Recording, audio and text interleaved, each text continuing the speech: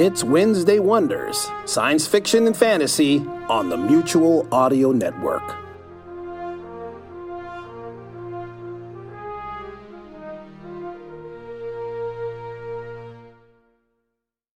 The following audio drama is rated PG for parental guidance recommended.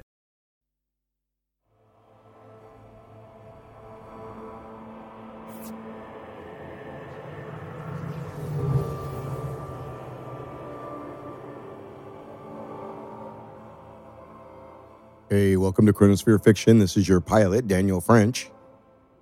We're bringing you the second episode of October Country with a story written by Chauncey Haworth. It's called Everybody Hates Maddie McGill. I'm excited, so let's start this dusty excursion through October Country.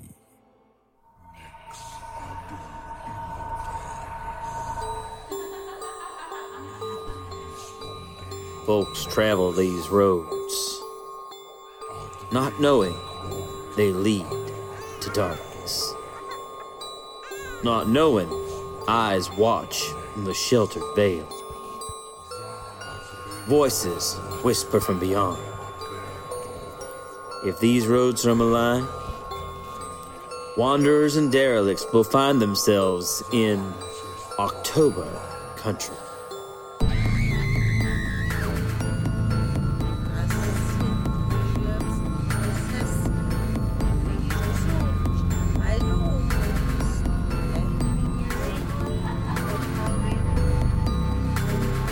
Howdy, folks.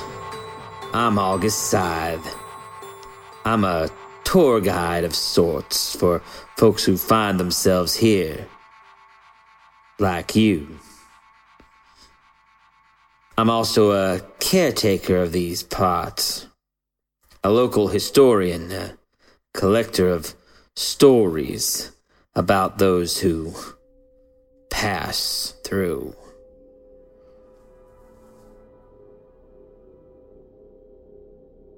Evening, folks. October Country isn't all bad. There are families here just like anywhere else. Old folks on porches, kids going to school, couples falling in love. It's this normality that makes the abnormality, and dare I say the deviance of October Country, all the more grim. Here, you can find the most malignant of intentions in the most benign of places. Like in the story of poor Maddie Gill, people have looked for clues as to her whereabouts for years. But if you want to know what really happened to Maddie Gill, one need only look in the most innocent of places. The diary of one 15-year-old Abby Kirkland.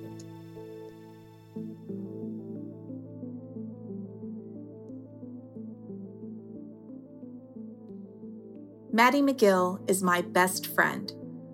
Or so she thought. We've been like two peas in a pod since we were kids. Our dads owned a business together, RSS Construction. They build houses and buildings, rain, sleet, and snow construction. We grew up doing everything together. Same teams, same schools, same friends. Our birthdays were even just days apart, so we even had the same parties. But there was one major difference. No matter what I did, nobody noticed me. And everybody loved Maddie McGill. And over the years, I came to hate her for it. It wasn't really anything she did, I know that now. But at the time, I would have sworn she was doing it on purpose, pushing people away from me, telling them terrible things behind my back. What other reason could there have been for everybody to love her so much, yet show nothing but indifference to my presence? The worst of it was Nangchit Suan, but we all called her Nat for some reason. She said it meant the power of goodness, but I thought she was evil. Evil and in cahoots with Maddie McGill.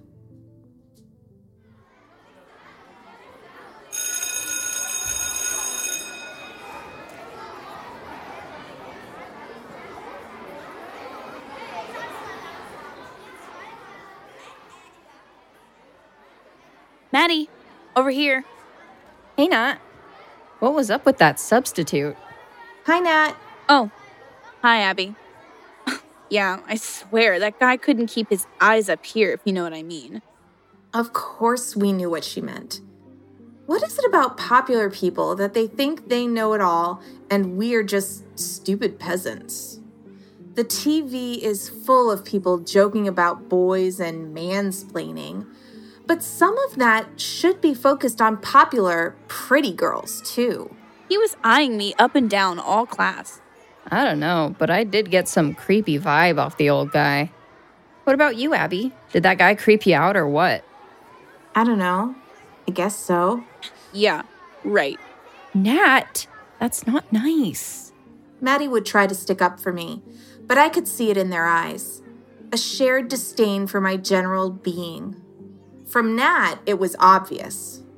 From Maddie, it was worse. A sneaky, quiet backroom betrayal from my supposed best friend. Are we walking home together today? Not today, Scabby. Come on, Nat. You know she doesn't like that. She always called me Scabby. When we were kids, our parents thought it would be a good idea for us all to get chickenpox together and sent us over to Evie Donaldson's house to get infected and for babysitting while they were at work. While Maddie and Nat came through the experience just fine, I had a terrible case, resulting in scabs all over my face, hence the name Scabby. It could have been worse, I guess. Evie had one on her forehead that started bleeding, landing her with the nickname Bleedy. The entire week was Nat and Maddie hanging out, while Evie and I suffered, and from that day forward, at least to Nat, Abby and Evie were Scabby and Bleedy. Yeah, sorry, Abby. We have dance team practice today. Yep, time to get our dance on, girl. When we first got into high school, we all tried out for the dance team together. Maddie and Nat made it. I didn't.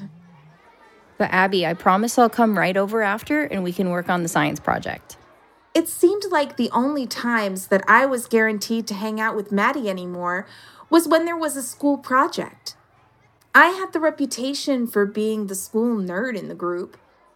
It wasn't that I was particularly into school, but what else is there to do when you spend so much time alone?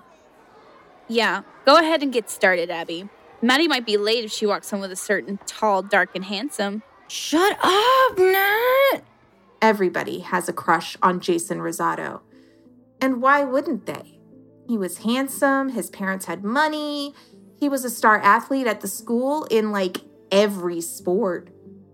I was no different. I too dreamed that Jason might be my Prince Charming.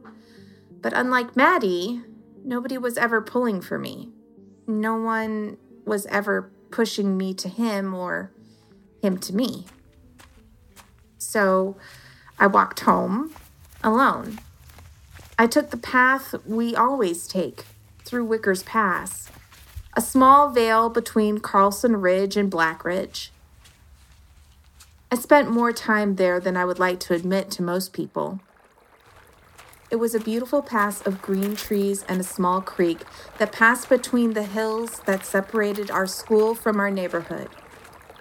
That day was no different at first. I walked down Palmer Road until I hit the turn into the vale, and I immediately felt better once entering the trees. There is something about the trees that makes me feel safe. Out on the street, even one as dead as Palmer's, it makes me feel exposed. Once in the forest, it's like I'm in my element. Places to hide, places to not be seen by the world that couldn't care less if I were around or not. Our science project was on geology, so I spent the afternoon in the bristling tree-shimmered sun looking for different types of rocks. I was pleasantly surprised that there were so many types of rocks. I was less pleased with the number of bugs.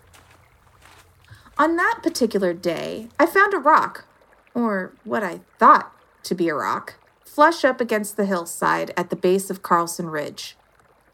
It wasn't particularly large or heavy, about the size of a tennis ball. On closer inspection, it turned out to be an old doorknob. It wasn't uncommon for us to find old trash dumped in the Vale. Refrigerators people had used for target practice, warped and splintering old furniture, old mattresses I don't even want to know why they were here. But this doorknob, it was as if someone had thrown it at the hillside and it had stuck. I tried to dig it out, but I didn't have to dig far. I hit something solid. I hit wood. Was it a door that had been laid here and then grown over, adopted by my magical valley between two mountains? My home away from home here in Wicker's Pass? I felt a kinship to the door, a pleasing sense that we were both the same, discarded and alone, left to rot, if not for the forest in Wicker's Pass, wrapping us up in its unjudging limbs. I wanted to see the door. I gently pulled away all the loving overgrowth. When done, I found that the door was not laid here, but actually hinged to the side of Carlson's Ridge. I stepped back to get a better look at this oddly placed door. In doing so, I tripped on a pile of rocks and fell to the ground, my face rubbing into the dirt as I landed, dust going into my eyes. I wiped at my eyes and started to stand up. But in front of me, I noticed a glint in the dry needles and dust. I reached out and wrapped my hand around it, sitting up and bringing the fistful of needles, dirt, and glint to my lap. I cleaned the glint away and realized it was a key, a small, old bronze skeleton key. It had a long stem with a few teeth, and the top of the key was some kind of knot of metal twigs and thorns. It didn't take me long to put together that I had just found a door, and doors use keys. I stood up and turned to the door in the rock. In the doorknob, I could see a keyhole. I didn't think. What would one think anyway? Sure, if it was a safe door, maybe the government or something. But an old wooden door and a skeleton key in the woods? I should have thought, but I didn't. I opened the door. The door that was somehow a part of the rock opened with no resistance once the key was entered into the lock. It was like a seal had been broken. A gust of damp, musty air piled forth. It was putrid, smelling of dead skunk and rotten trash, but the smell was quickly subdued by the smell of flowers and fresh grass. I stood there, staring at the open door, into the blackness in the rock behind it, and I heard a voice that said my name. Abby. I was shocked. I stepped back several steps and stared into the black. Of all things I expected to spring from the darkness, a rabid wolf, a zombie, a serial killer, I did not expect what emerged. It was a woman, a beautiful woman with jet black hair, pale white skin, and an elegant white dress, almost a nightgown, but the most beautiful flowing white fabric that shimmered a bit in the sunlight. Abby Kirkland. She was stating my name, but still, I took it as a question in my shock. Yes? Thank you, Abby Kirkland. Who are you? I am your friend. You have released me from my imprisonment, and for that, I am in your debt, Abby Kirkland. How? How did you get in the rocks? How do you know my name? I was locked away here long ago by people who thought that I was bad. People who feared me. People who hated me. Just like you, Abby Kirkland. I was despised by those that did not understand me. How do you know me? I have always known you, Abby Kirkland. Every day you walk through this veil, Every day I feel you, not like they do. I feel the real you. But why me? Why feel me? I feel your hate. My hate? But I don't hate anybody. I am your friend, Abby Kirkland, and I know you, the real you, the sadness, the loneliness, and the hate. Your feelings have fed me, sustained me, kept me alive, and that is why I owe you a debt. A debt? I will return your hate to you threefold, for you to do with what you wish. I don't understand. I don't want to hate. I don't want any hate. The hate is not for you, but the power is. What is it that you want, Abby Kirkland? What is it that you want more than anything? I don't want anything. I just want to be left alone. I want everybody to just leave me alone. Come now, Abby Kirkland. What is it you really want? It only works if you tell me what you really want. I don't want anything. Tell me. I knew what I wanted, but I was too scared to say it out loud. I wasn't scared of this woman from the mountainside's judgment. I had just dreamt it for so long. It had become encyclopedic in its volumes. I had thought about it so much, in so many ways, that I wasn't sure I could sum it up in an answer, a phrase that anyone would understand. But it came to me, and I said my darkest want aloud to this strange and beautiful woman.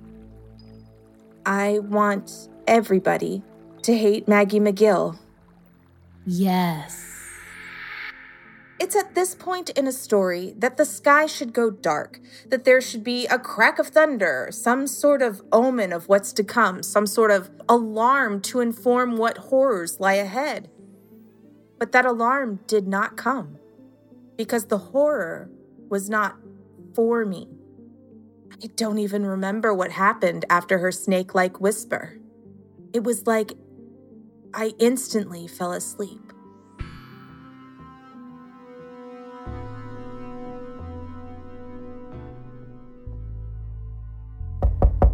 I awoke to pounding at my door. It wasn't late, and I was confused by the sleep. I got off my bed, where I had laid fully clothed on top of the covers. The pounding at the door came again. I walked through the house, realizing it was empty, which was to be expected, as I remembered that my dad was out hunting and that it was barely 6 p.m. on a Wednesday. And that meant dark night for my mom at Kelly's. The pounding was now continuous, a non-stop beating on the front door. I walked to the door, still groggy, and opened it. Standing there, looking very much worse for wear, was Maddie McGill. Abby, thank God. She pushed past me in a panic, slamming the door behind her. Oh God, you have to help me, Abby. Everybody's after me. They are trying to get me. What? Like everybody. Was it possible? Was this really happening? Please tell me you're not with them. You're my only friend left. Please tell me you don't hate me too. Can this be possible? Is Maddie McGill really asking me if I hate her? I wanted to say yes. From the depths of my being, I wanted to scream in her face that I did hate her, that I had always hated her. I wanted to add up the number of hours I had laid in bed, dreaming of all the terrible ways that she could die. A car wreck, cancer, raped and murdered on the side of the road, alone, bleeding out on the concrete. Yes, 1,000 times yes, I hate you, Maddie McGill. Yes. But I didn't say that. No, Maddie, I don't hate you. What happened? What happened to you? Her story was better than any dream my imagination at the time could have come up with. It was perfect and terrible. Everything and more than I had ever wished on her. But it brought me no peace. We had left each other, me to walk home alone and her and Nat to go to dance practice. Her day went as expected, dancing with her friends and being cool, with Jason Rosado waiting at the fencing of the field to walk her home in their little storybook high school romance, when Nat started being mean to her. I mean, Maddie. Nat was never mean to Maddie.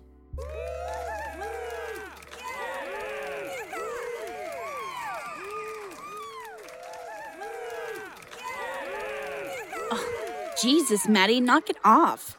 Knock what off? You're all out of step. What? How? What am I doing wrong? Everything, you cow. How many times are you going to ruin all of our hard work?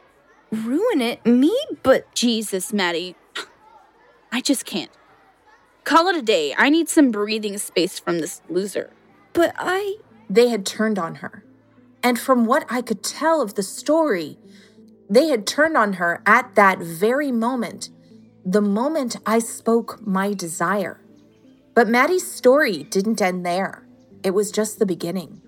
She walked away in tears and went to walk home when she was intercepted by Jason. Maddie, wait! Leave me alone, please. Are you okay? What happened? I don't know. Nat just freaked out on me. Really? Called me a cow and said she couldn't be around me.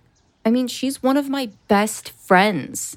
Nat, me, and Abby, we're best friends. I'm not surprised. Not surprised. Yeah, I mean, like, everyone knows Nat's a bitch. It was just a matter of time. A matter of time? A matter of time until what? I mean, Nat was nice to you, but mean to everyone else. It was just a matter of time until, you know. Until she was mean to me, too. Abby tried to tell me the same thing. Well, it sounds like Abby is looking out for you. Yeah, she is. I just wish I would have seen it coming. Yeah, you should have. Well, I try to be nice. And that's your problem. Always playing the nice girl. Playing the nice girl? What does that mean? You know, always walking around with your tits in your face thinking you're better than everyone. I don't think I'm better than everyone. God, you are such a liar. Sometimes I just like to wipe that stupid look off your face. My look? Just smash it into the concrete and rub it like a crayon back and forth until all that's left is a bloody skull. I think I better get going. Just imagine it. I never thought of myself as an artist, but your sniveling and whining inspires me.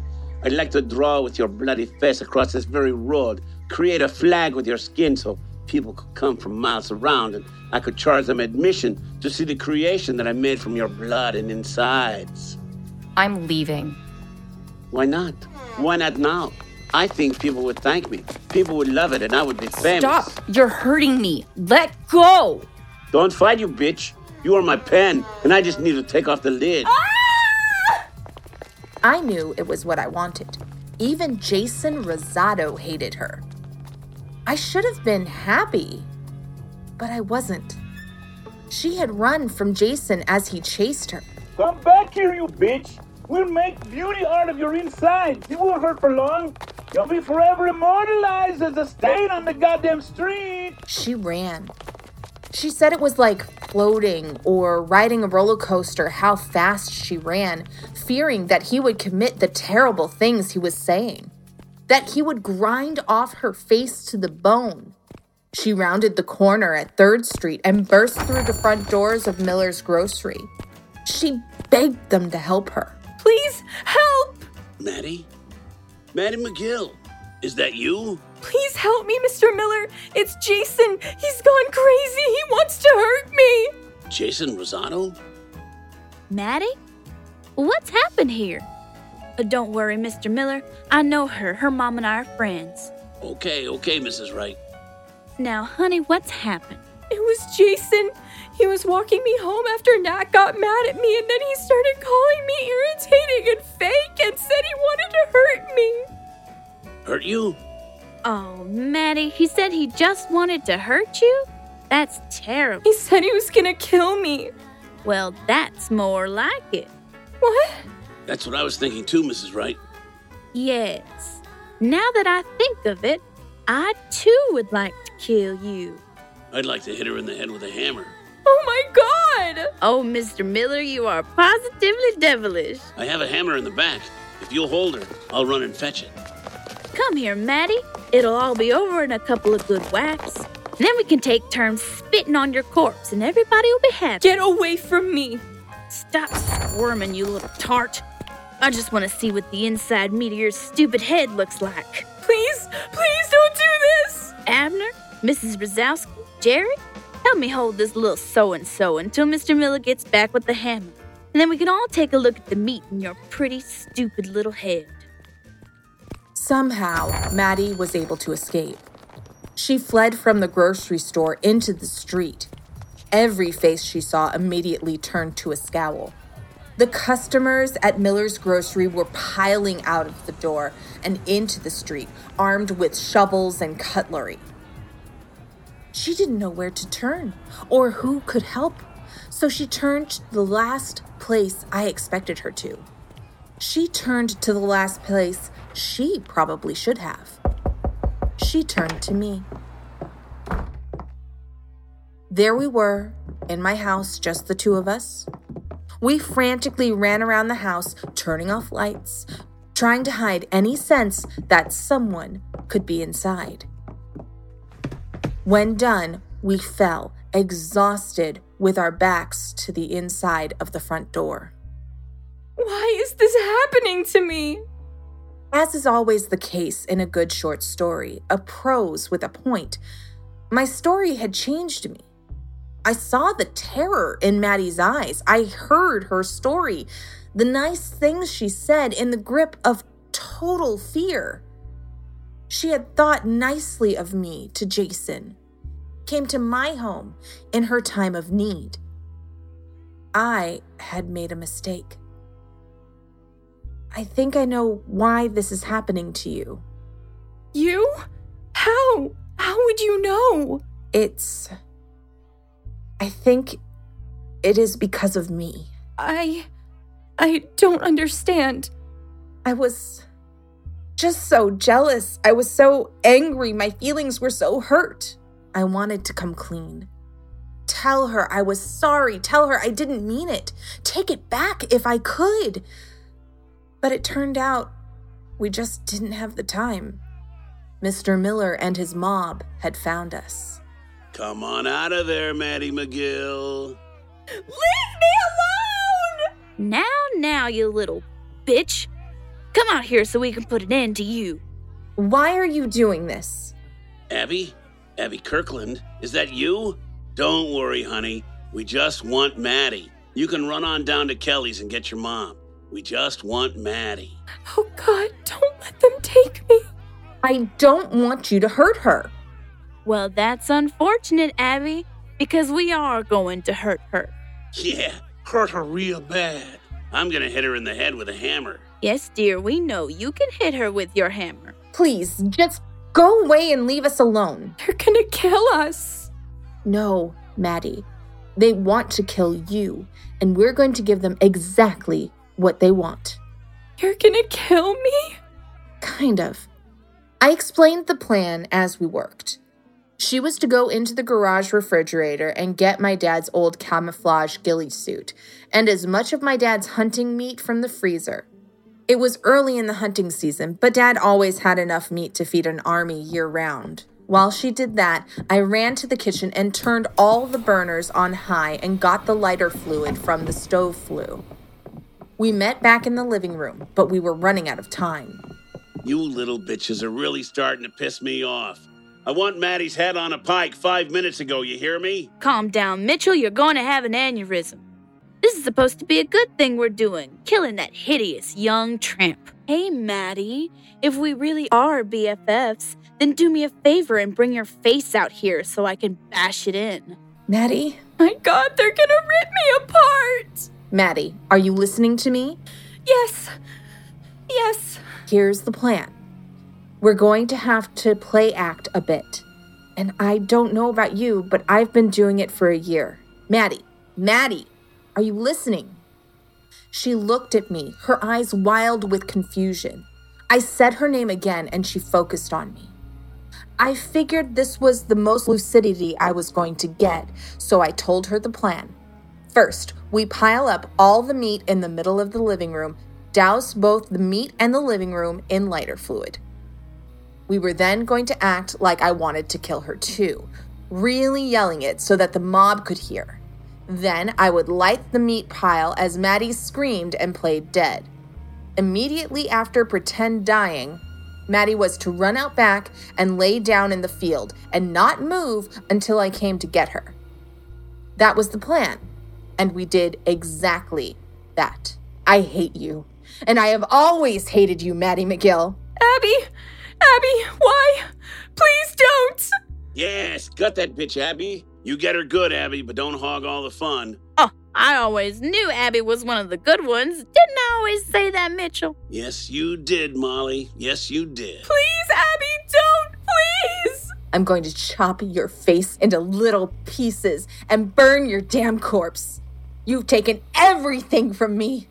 Now, I'm going to bathe in your blood. Damn, Abby's going on medieval and shit. I lit the meat pile. It swelled up, quickly spreading to the carpet and curtains. Maddie ran out the back to hide as I continued my act while walking out the front door. Finally, I never have to see that bitch's pretty face again. I hope you burn in hell, Maddie McGill. Is she dead? Did you kill her? Hell yeah, I killed her.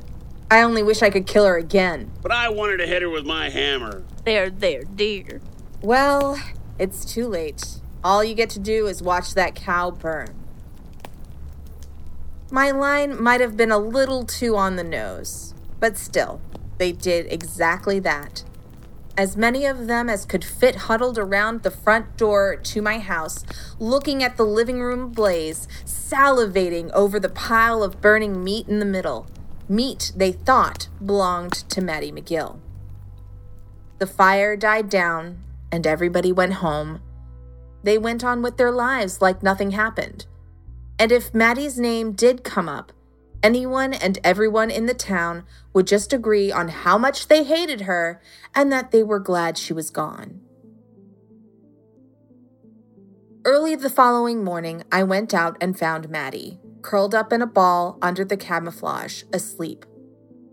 I let her sleep for a little while. It was the least I could do. Since then, I help Maddie as much as I can. It is the price for my actions, and what else can I do, really? After all, I am the only person in the world who doesn't hate Maddie McGill. Yes, October Country is just full of little life lessons. Lessons like, be careful where you throw your hate around. You never know who's going to pick it up. Maddie lives in hiding now, and I know it to be true because I've met Abby, and she told me. Abby does her best to help Maddie, bringing her food and whatever she needs to live. Abby is a true friend nowadays. I like her. But that Maddie, I met her one time, and I'll tell you what. Curse or no curse, I hate her. And if I ever see her again, I'm going to kill her.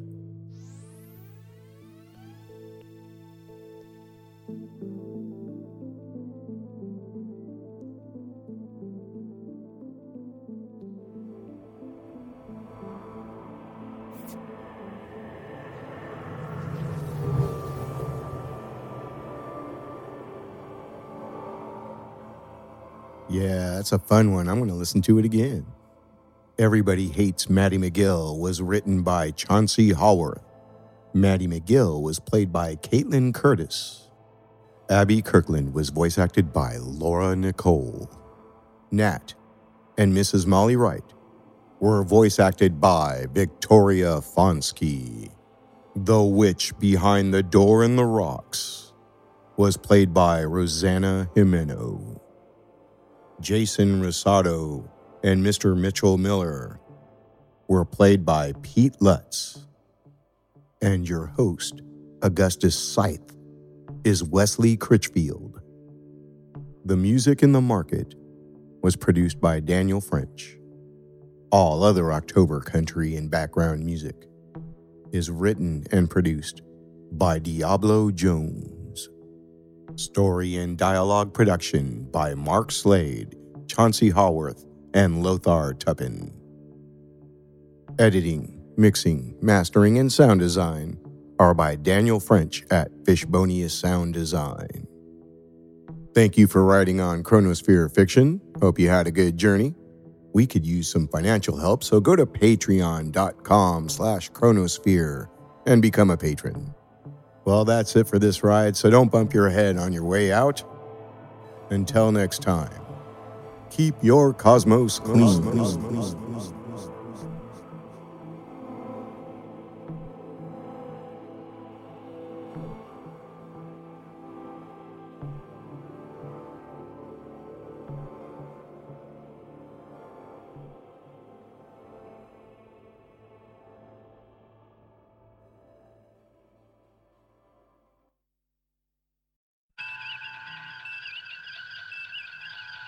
Thank you for listening to Wednesday Wonders right here on the Mutual Audio Network. Please consider subscribing to other days of the Mutual feeds, including Monday Matinee for classic live and theatrical audio plays, Tuesday Terrors for horror audio drama, Thursday Thrillers for action, adventure, mystery, and crime drama, Friday Follies, our end-of-the-week comedy series, Saturday Story Circle for kids and families alike, and Sunday Showcase, bringing you the very newest in audio releases for the week from our United Artists of Audio, right here on the Mutual Audio Network.